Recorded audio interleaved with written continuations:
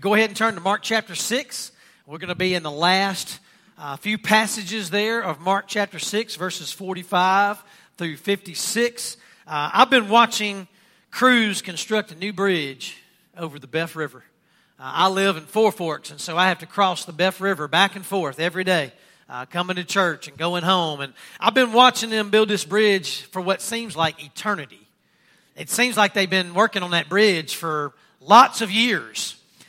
It's a lengthy and very painstaking process.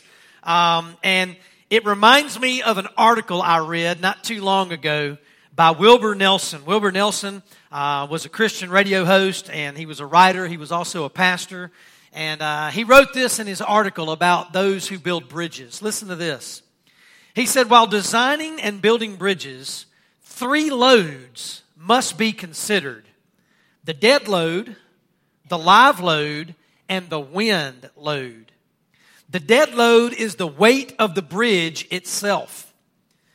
The live load is the weight of the daily traffic that the bridge must carry. And then the wind load is the pressure of the storms that beat against the bridge. The designer and builders plan for bracings that will enable the bridge to bear all 3 of these loads. And this is what Wilbur Nelson goes on to say in his article. He said, in our lives, we need bracings which will make it possible to carry the dead load of self, the live load of daily living, and the wind load of emergencies in our lives. When we place our trust in Jesus, this is the most important part of his article. He says, when we place our trust in Jesus, He gives us the strength we need to withstand these various stresses. He gives us stability, and He gives us durability. I love that article. And, you know, yesterday morning, I was on my way to a race over at Chenault and Aviation Museum in Monroe, and I crossed that bridge, and I thought about that bridge because I knew I would be mentioning that this morning. I thought about that article that I read by Wilbur Nelson. And when I got to the Chenault Aviation, you know, we were waiting, getting ready for our race, and 3 ladies got up on the stage, and they started singing about Jesus. They started singing about Jesus, who is our sacrifice.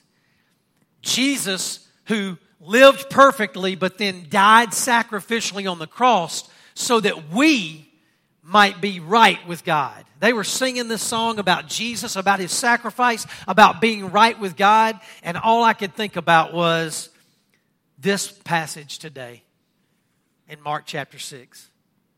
You know, we've already read that Jesus fed 5,000 men with His disciples. The loaves of bread and the fish were multiplied. But more than that, what we saw disciples who obeyed Jesus when He said, you give them something to eat. We see disciples who trusted Jesus. They didn't understand. They didn't understand what Jesus was going to do or how He was going to do it. But they obeyed Jesus and they trusted Jesus. And they were a part of one of the greatest miracles that has ever taken place. One thing that I don't want to do today is I don't want to dehumanize the disciples, because I think sometimes we do that. I think sometimes we go, well, that was the disciples, and that was with Jesus, but you know, I'm Jeff, and I live in 2022 in Stark, Louisiana. It's almost like the disciples had a leg up on us. I'm going to tell you something. The disciples were human beings just like we are human beings. Their minds work just like our minds work. The blood in their bodies flows just like it flows in our bodies.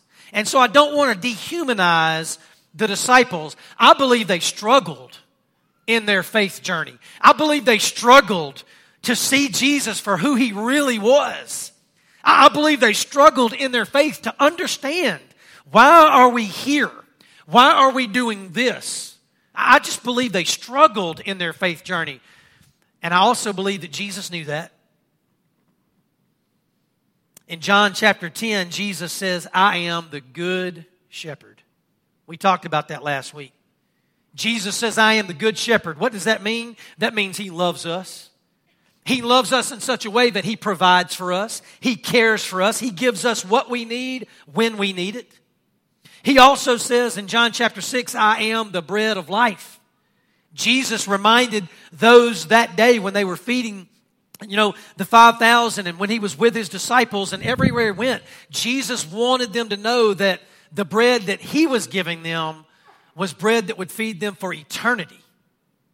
It wouldn't just meet a physical need right here and now. It would meet a spiritual need forever and ever. See, Jesus gives us full life. He gives us eternal life when we repent of our sins and we put our faith and trust in Him.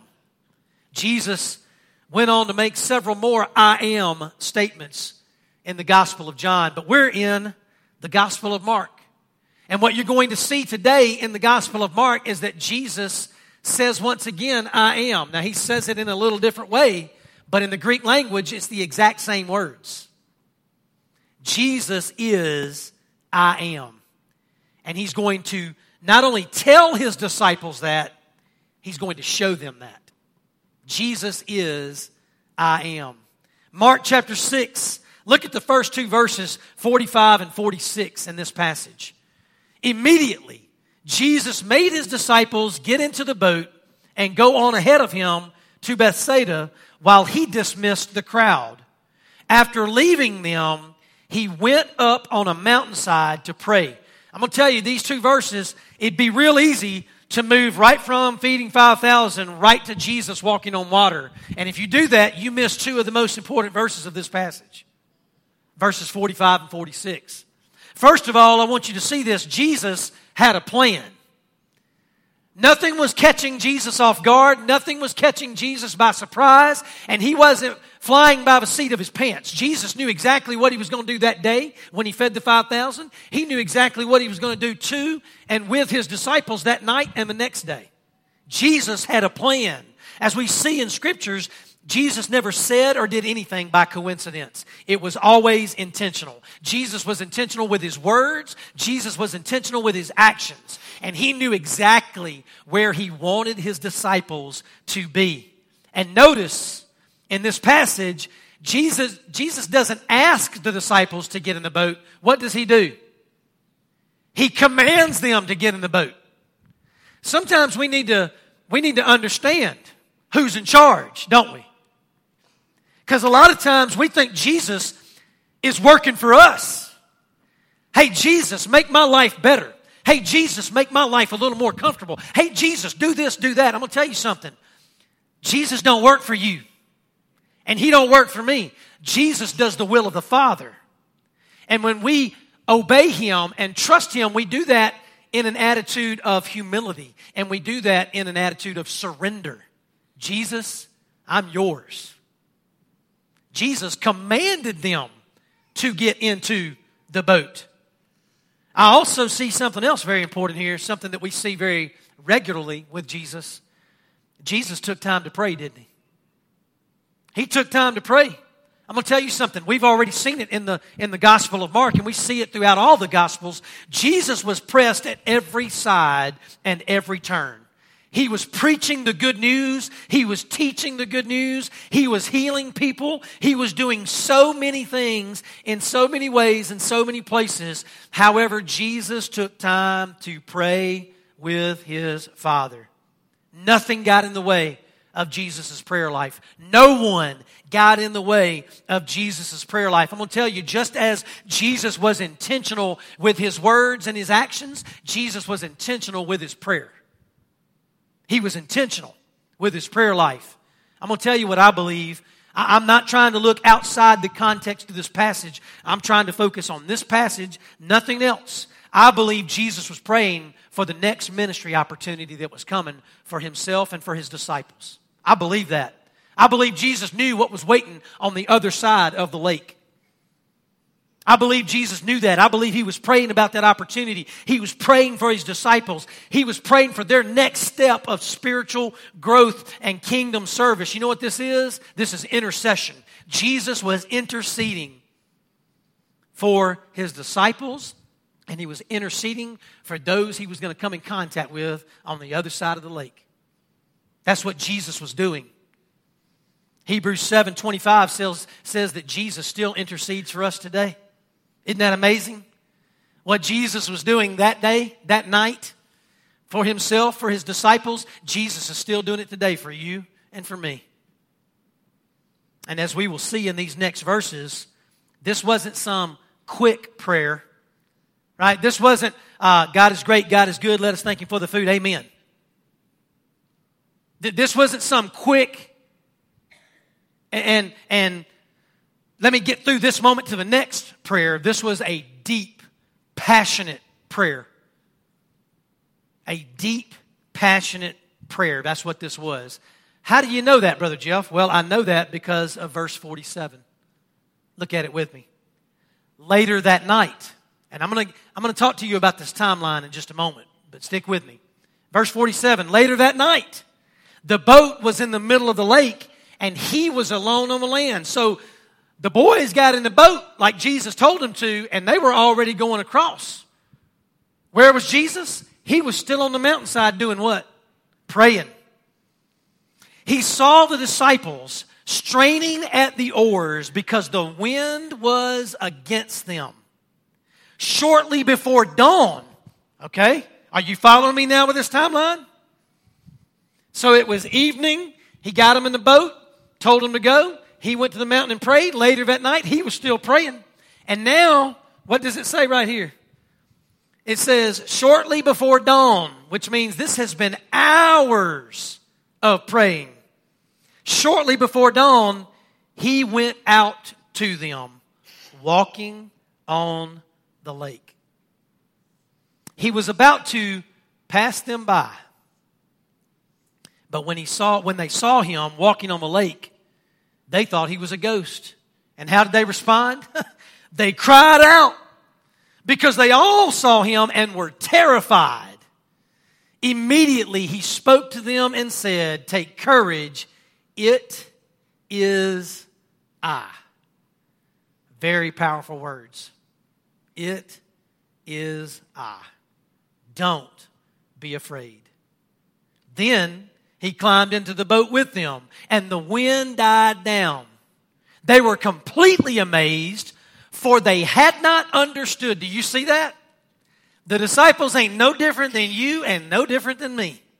They are human beings that have to process things as they take place. It says they were completely amazed, for they had not understood about the loaves.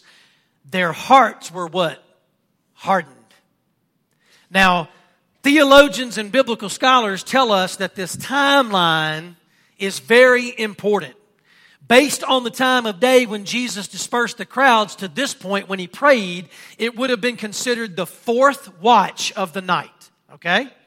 So this was the fourth watch of the night. What does that mean? That means this is the hours just before dawn. So it would have been somewhere between 3 a.m. and 6 a.m. Somewhere in those hours, this was taking place. By the way, why is that important? Do you remember when the Lord parted the Red Sea for Moses? Do you know what time of day it was? Or time of night? It was the fourth watch.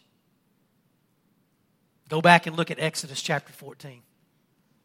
When the Lord parted the Red Sea, when the Israelites were in a difficult situation, and the Israelites didn't understand why they were where they were, and they were looking behind them, and they saw somebody coming for them, and they were all afraid and terrified.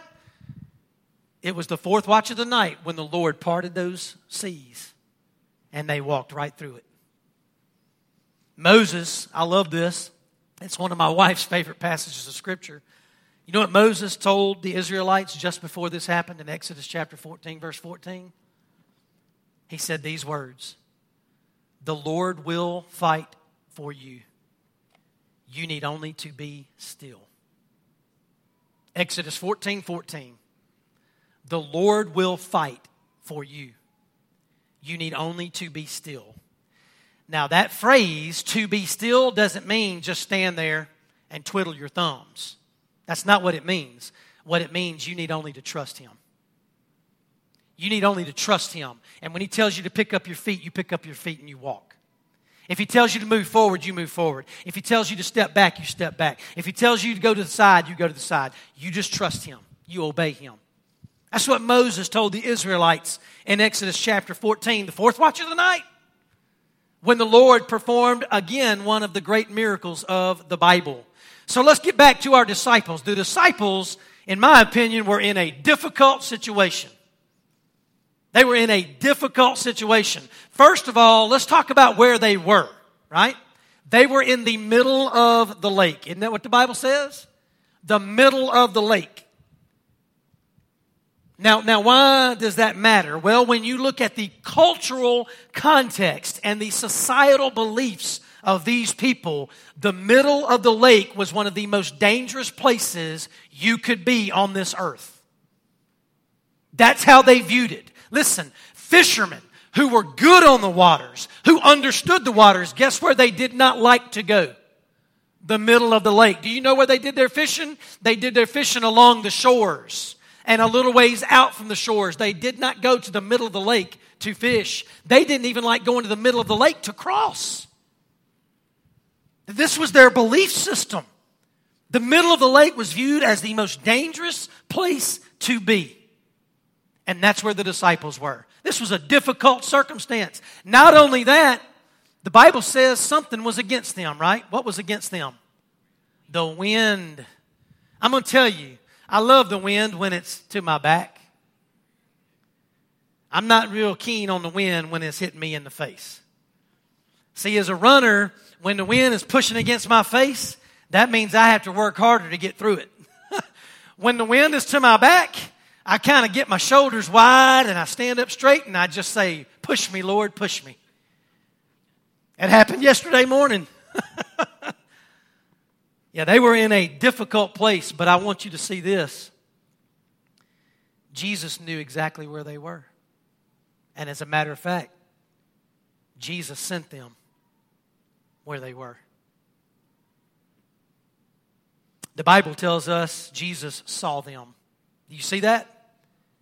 Jesus saw them and went to them. Now let me talk about that middle of the lake again. So if this is Galilee, which theologians tell us it is, there is a stretch along Galilee that is 5 miles wide. And it is very likely that these disciples had already rowed out and were stuck in the middle of the lake, which would have been close to 2.5 to 3 miles out. Yet Jesus, coming down off that mountain praying, is looking out 2.5 miles out. Now, I don't know about you, but it's hard for me to see 500 feet. Much less a mile, much less 2.5 or 3 miles. I would say that's impossible, at least for me. Yet Jesus is standing and he sees them clearly. Not only does he see them, he sees what is against them. He sees their trouble. He sees their difficulty. And the Bible says he went to them. The disciples were what? Straining at their oars in the middle of the lake. But I'm going to tell you something. They were in the middle of God's plans and purposes. Not just for their lives, but for the lives of individuals that they were going to see in that morning. Jesus, from what we can gather in the Scriptures, he's walking on top of the water. Walking on top of the water. The Bible says he walked on water. Now, I don't know about you, but I believe Jesus walked patiently and steadily on those waters. Okay? I've heard some say, I bet Jesus was running across those waters. Why is he running across the waters? Do you think this caught Jesus off guard? I don't. I think he saw his disciples. He was not fearful. He was not worried. He knew where they were. He had his eyes on them. He knew he was going to be with them. I believe Jesus was steadily walking on those waters. Walking across those waters to get to his disciples. In the middle of the lake. I want to ask you a question real quick. Have you ever been in the middle of the lake? Do you feel like you're in the middle of the lake right now? Do you feel like at times Jesus can't see you? Do you feel like at times Jesus has abandoned you? Has pushed you out there and said, good luck? You ever felt like that? Do you feel like that now? Well, I want to let you know that you need to be careful with your feelings. Because sometimes your feelings will get in the way of what you know. Think about this for just a moment. What was the most dangerous place and the most dangerous situation for the disciples was under Jesus' feet. Think about that for just 1 minute. What the disciples were fighting and what the disciples could not overcome, Jesus was walking on it. It was under His feet. I want to ask you again, whom did the disciples belong to? They belonged to God. They belonged to Jesus. They belonged to the I Am. And I love this because as they're struggling, right? As they're on these oars and they're probably yelling at each other. Row harder, Peter. Shut up, John. You row harder. At least that's my. I'm trying to not to dehumanize them. I just believe they're stuck. They're scared. They're worried. And then the Bible says Jesus was about to pass them by. I looked at that phrase, and you may look at that phrase and think, well, Jesus was just fixing to walk on by them, and maybe they would just, after He walked by them, they would just come along. That phrase, pass them by, is very important. As a matter of fact, it's the same words in the Hebrew language that is used in Exodus 33. In Exodus 33, guess what God did to Moses? He passed him by. And guess what Moses saw? He saw the glory of God. Moses wanted to see God. He wanted to see His face. And God said, you can't handle it. And so what did God do? God passed him by. And in passing him by, Moses saw the glory of God. And I'm going to tell you something. It changed him. It didn't just change him on the inside. It changed him on the outside. Moses became a man that was glowing because of the glory of God. I'm going to tell you something else. I know a Sunday school class is studying Elijah right now. Been praying for y'all. Because that's some kind of study right there, I'm just telling you. But in 1 Kings chapter 19, guess what God did to Elijah? Anybody want to guess? It's not a coincidence. You know what He did to Elijah? He passed him by. So do you think that's a coincidence? That Jesus told His disciples to get in the boat. He sees them out in the middle of the lake. He knows that they're disturbed. He knows they're in a difficult situation. Do you think it's just a coincidence of this language that Jesus passed them by? I do not. Because when it comes to Jesus, there are no coincidences. Passed them by. What did Jesus want His disciples to see? What did He want them to know? He wanted them to see the glory of God because He wanted them to know God. So Jesus spoke to them. He spoke to them. Why did He speak to them? Because they thought He was a ghost. They're yelling at each other, and now all of a sudden they're yelling at that ghost. And so you can just assume, right? You can just assume this is a difficult situation. This is a tense situation. And so Jesus spoke to them. But He didn't just speak words that don't matter. Jesus spoke some of the most powerful words that are recorded in the Bible. And they're words that are recorded in the Bible time and time again. Jesus spoke 3 words that are very specific. He said, "It is I." 3 powerful words. It is I. Jesus was not just there to rescue them from a dangerous situation. You and I might look at this and go, oh, Jesus came to their rescue. I'm going to tell you something. Jesus did a whole lot more than come to their little rescue. And I'm going to tell you, so many times in our lives, we're just satisfied with Jesus. Hey, come rescue me from this situation. Oh, Jesus, get me out of this. Oh, Jesus, please help me. And we're satisfied with the rescue. I'm going to tell you something. Jesus wants to do a whole lot more in your life than rescue you from your little scared situation. My little scared situation. And I got them aplenty. I got 4 kids, so I got a bunch of difficult situations. My kids are saying amen because they got a daddy.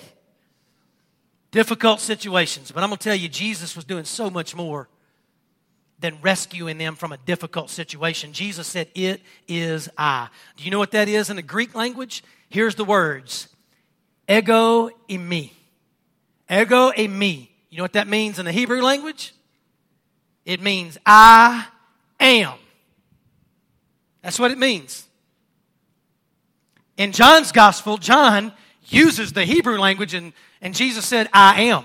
I am. I am. Mark uses the Greek language and Jesus says, "It is I." But guess what? It's the same words. Jesus doesn't say, "I am the good shepherd." He doesn't say, "I am the bread of life." He doesn't say, "I am the gate or the door" to his disciples in this boat. You know what he says? He said, "I am." I am. What did Jesus want his disciples to see? What did Jesus want his disciples to know in the midst of their difficult situation? I'm going to tell you what he wanted them to know. He wanted them to know God. And he wanted them to know that he was God. God in flesh.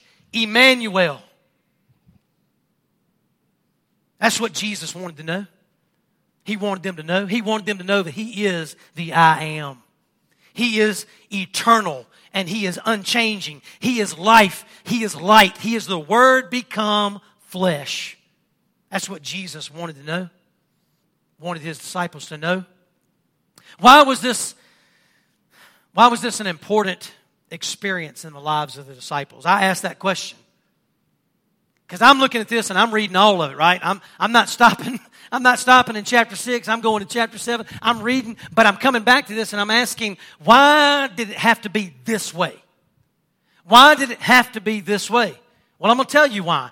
Because Mark tells us right here at the tail end of this passage, the disciples were struggling in their faith. That they were. They were obedient. Don't get me wrong. They were obedient. And they were trusting the Lord. But don't think they weren't asking questions. Because they were. They asked each other questions at times. They even asked Jesus, "Jesus, what are you doing? Hey, Jesus, why?" They were struggling in their faith. They were struggling to understand who Jesus was, what Jesus came to do.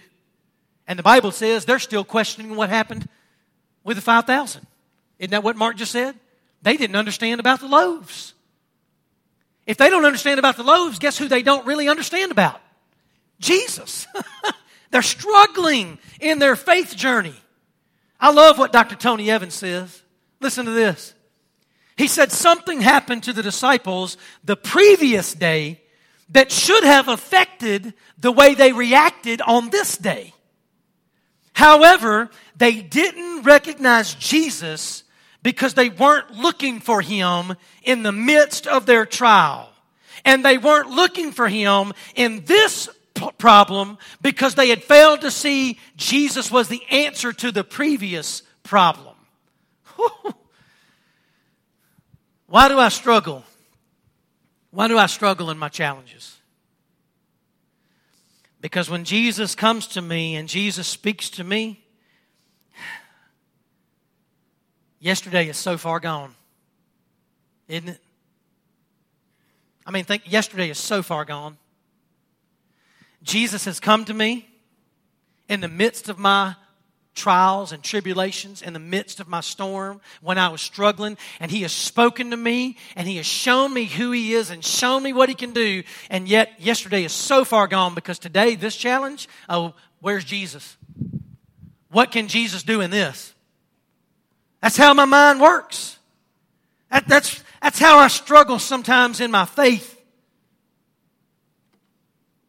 But I do find comfort in this passage. You know what I see in this passage that comforts me? Did Jesus give up on His disciples? He did not stop seeing them. He did not stop going to them. And He did not stop speaking to them, even in the midst of their struggles. And I know what struggles you're thinking about. You're thinking about the wind against them and them in the middle of the lake. But I'm going to tell you, there was a struggle inside of them that was greater than the struggle outside of them. It was a struggle in their faith. But the Good Shepherd knows that, doesn't he? The Good Shepherd knows that. And he loves his sheep. And he sees that his sheep still have so much to learn and so much to experience. So what does the Good Shepherd do? Jesus climbed into the boat with them. Don't you love that? He didn't just keep on going or say, hey, follow me. He climbed into the boat with them. I love that. He gave the disciples the best that he could give. You know what it was? His presence. Brother Andy and the praise team just led us in that. Caught up in your presence. I don't want anything else. Nothing else. I just want to be with you. So Jesus gave them what they really needed. His presence. He was right there with them. Right in the middle of the lake, in the middle of the struggle, both physical and spiritual, Jesus was with them. And don't you love this? Because Mark gives us another interesting detail. He says, and the wind died down. Well, of course it did. Of course it did. You want to know why? Because I read the previous 5 chapters of Mark. And guess what Jesus has already done one time for his disciples? He's already walked on the water before. And guess what Jesus has already said? Hey, wind, be still. In my words, stop. And guess what the wind did? It stopped. Of course it did. In Mark chapter 4, he told the wind to be still, and it did. In Mark chapter 6, guess what? Jesus just climbed in the boat and didn't have to tell the wind what to do. The wind knew. The wind knew who was in charge. Yeah, don't you like that? Listen, Jesus can speak into your life, but Jesus don't have to speak into your life. All he's got to do is be there. You want to know why? Because he's the I am. See, what we need to know and what we need to believe today is that what Jesus did that night, that morning, with and for his disciples, Jesus still does today. And Jesus still can do this today. Jesus still will do this today for you and for me. Wherever the middle of your lake is, wait for Jesus. Did you hear me? I didn't say panic. I didn't say try to go this way and go that way. Just wait for Jesus. Just keep doing what he called you to do. That's easier said than done, Brother Jeff. I know. I'm right there with you. Again, I'm not going to dehumanize any of us, so please don't dehumanize me. Because I'm struggling just like you're struggling. Jesus is not done. He knew where he wanted his disciples to be. He knew where his disciples were going because, in fact, that's where he was going. And so watch what happens in verse 53. When they had crossed over, that means everything's all right. When they had crossed over, they landed at Gennesaret and anchored there. As soon as they got out of the boat, look at this. People recognized Jesus. Think about that for just a minute. What happened to the disciples when they were in the middle of the boat and Jesus was coming to them? They weren't expecting Jesus, were they? And guess who they thought that was walking to them on the water? A ghost. But these people, there's a difference. They knew Jesus was coming, so guess what? They were expecting Jesus. They were looking for Jesus. It says as soon as they got out of the boat, people recognized Jesus. Verse 55, they ran throughout that whole region and carried the sick on mats to wherever they heard he was. And wherever he went, into villages, towns, and countryside, they placed the sick in the marketplaces. They begged him to let them touch even the edge of his cloak. And all who touched it were healed. Oh, this is amazing. The people recognized Jesus.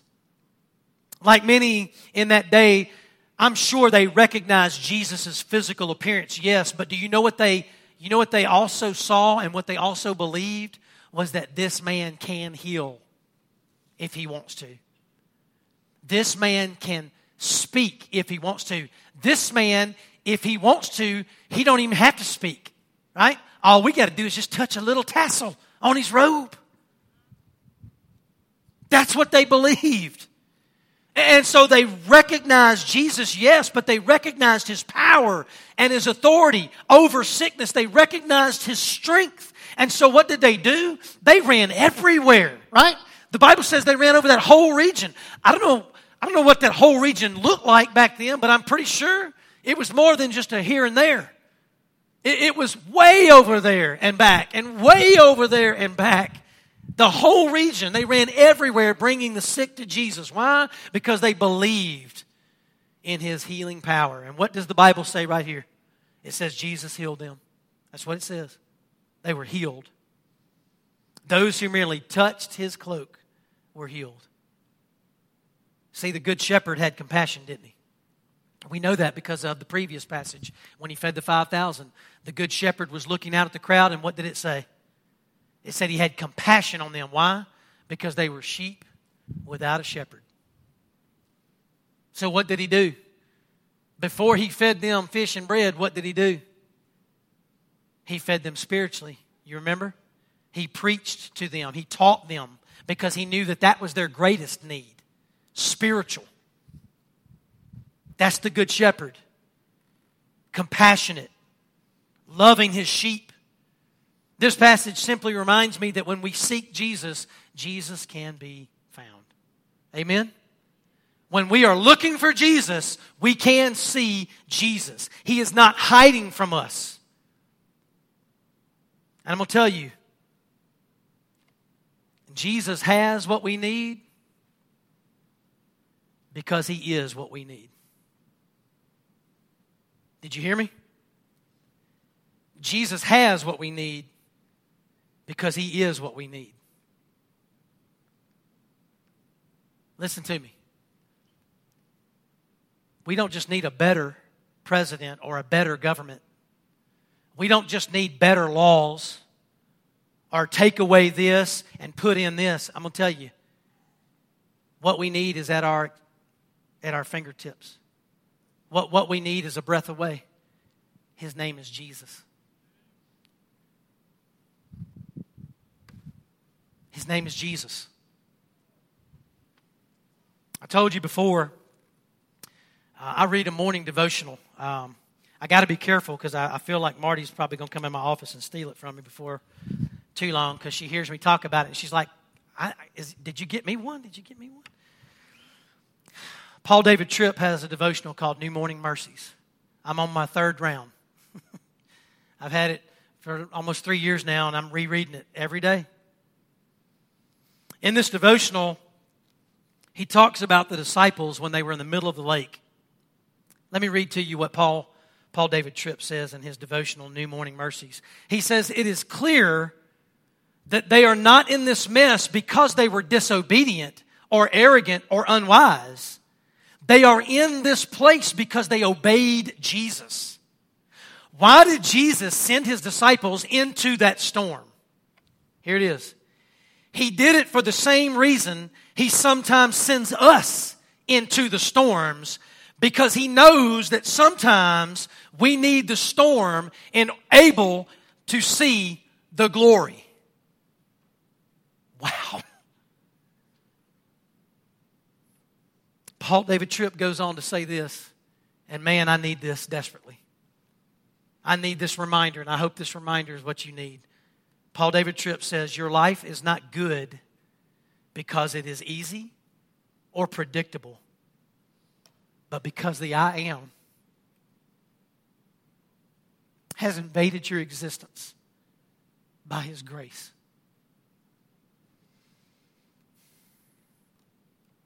Your life is not good because it is easy or predictable, but because the I Am has invaded, don't you love that word? Has invaded your existence by His grace. I'm going to tell you, I'm not going to lie to you, I love easy. I love comfortable. The kids know they're on the couch we got in our living room. There's just one part of that couch that's mine. And Marty reminds them, that's Daddy's. That's Daddy's. You want to know why? Because in my opinion, that's the most comfortable place to sit. Like I can stretch out and just feel like I'm sitting on a cloud. It's mine. I like comfortable. I'm going to tell you what, I like easy. Yesterday morning when I was running, there was one little stretch where the wind was hitting me and I was like, oh, but for the most part, that was an easy run. I got done and I was like, man, this is good. I could run it again. I mean, I like easy. But here's what I desperately need and what I'm understanding. It's hard for me to see the glory of God when I'm comfortable and when it's easy. It is. It's just hard. You want to know why? Because I get satisfied. I get satisfied with the stuff I got. I get satisfied with my efforts. I get satisfied with this and that. I just get satisfied. When I'm satisfied, have you ever eaten a meal and you didn't want anything else? I'm good. Even though that strawberry pie is sitting on that counter and looking so good, right? Like, I think so many times we want so easy and we want so comfortable and we chase that. We chase the easy life. We chase the comfortable life. We chase the good life. And God the whole time is saying, look at me. Look to me. Look for me.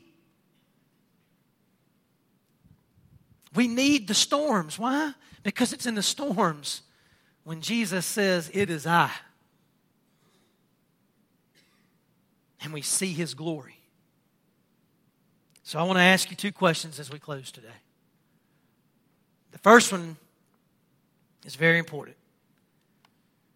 If we know that Jesus is the I am, is Jesus your I am? It's one thing for me to just say Jesus is the I am. It's another thing for me to say He is my I am.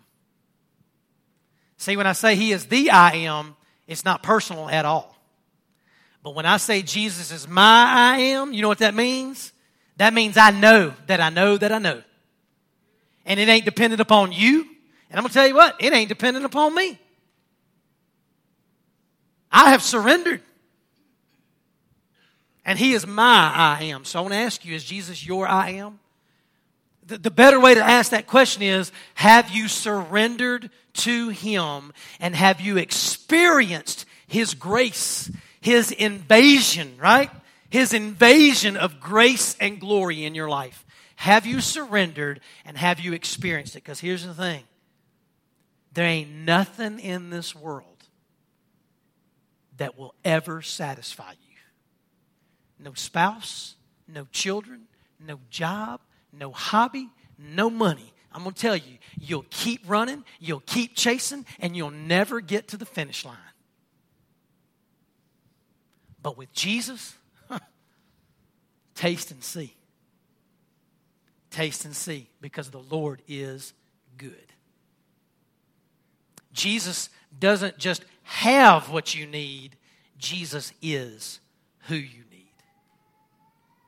My prayer is that you are experiencing His grace and His glory in your life, that He has invaded, He has climbed into, right, your heart. And He is bathing you in His grace and demonstrating His glory in your life. And it's not dependent, right? It's not dependent upon the circumstances of this life, because God's glory is always available. It's always available to you, whether you're on the mountain, in the valley, or in between. But we do need those storms, don't we? We need those storms because sometimes we can get full of ourselves. Sometimes we can get lost in confusion and doubt and fear. And sometimes in those storms we need Jesus to speak and say, it is I am.